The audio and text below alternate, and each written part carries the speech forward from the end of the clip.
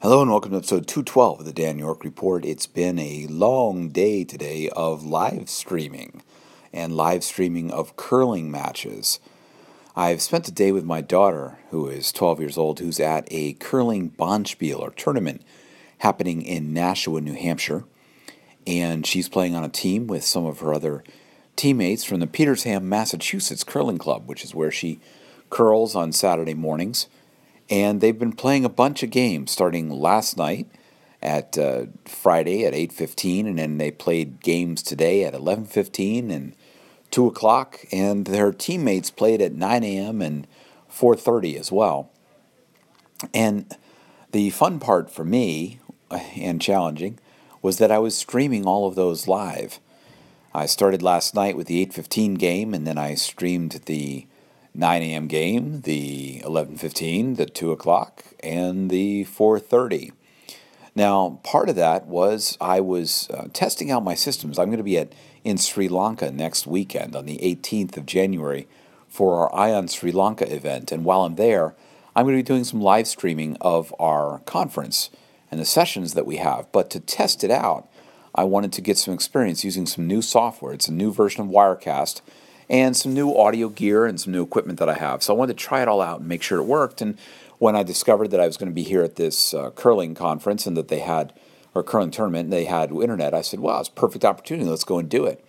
So I've been streaming them out today to my personal YouTube channel. And I put up a Google Plus event page where I've been doing that as well.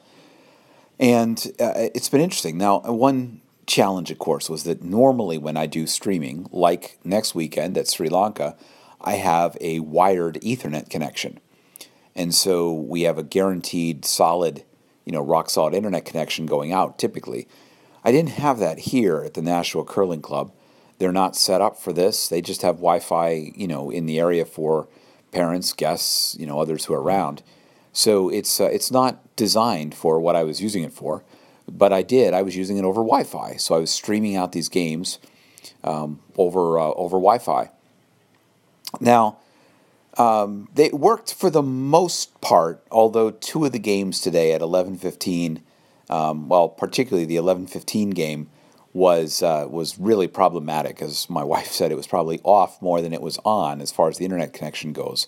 Unfortunately, that was one of the games my daughter was playing in, but it was having a lot of trouble. And if you can't really live stream over the internet if you don't have an internet connection, basic fundamental detail. But the game itself was it was fun to do because I have Wirecast running on my Mac, and I have a new Mac which is faster and works better for all of this. And then I have a Canon Vixia camera running in through a Blackmagic Intensity Extreme HDMI converter, which then turns that into a signal and coming in through a Thunderbolt jack into my Mac as a video source. And then I also had a webcam, just a USB webcam that was providing me the wider shot. So I was able to get two different shots, and amazingly, the Canon Vixia worked beautifully on their zoom to go and get a nice view down to the other end of the sheet, the curling sheet. So I had a view down there, and then I had the webcam to give a view of the near end. Challenge, of course, is you're shooting from behind glass, from inside the warm room. So you have some issues with reflections of glass. You also have all the different people in the room who are also talking and doing all that. But it was a lot of fun. It was fun to do. As the day went on, I also figured out how to put a wireless microphone inside the ice sheets on the ice area, so we were able to get some signals from in there, so you could listen to what was going on as the kids were talking and playing and all that. It was quite fun to be able to integrate that in.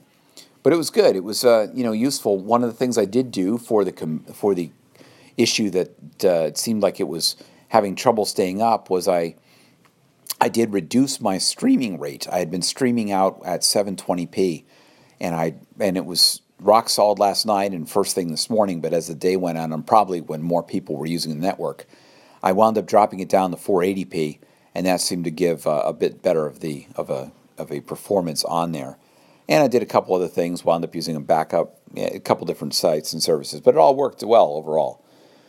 So that was my day of live streaming. It was fun. and also just reminding me of all the little things and greater respect for all the sports commentators who are out there, because I was sitting there looking to try to come up with all the names of the people and figure out all who was who and what teams they were and provide that extra kind of color commentary while you were waiting for the Rocks to go down and those kind of things. So I'm doing it again tomorrow morning. We have an 8:45 a.m. game. My daughter's team will be playing in that, and then there's the championship, the final games that will be happening at 11 a.m. So more to come tomorrow. I'm looking forward to trying out a bit more with more of Wirecast 6 and some of the very cool things you can do with it, and looking forward to some more of that. Right now I'm awfully tired. It was a lot of talking today as we went through that and kept up the pace during all these different games. That's all. I'll put a link in the show notes eventually to where you can find those games if you're interested in seeing more. And that's all. You can get more of my audio and writing at danyork.me. Thanks for listening, and bye for now.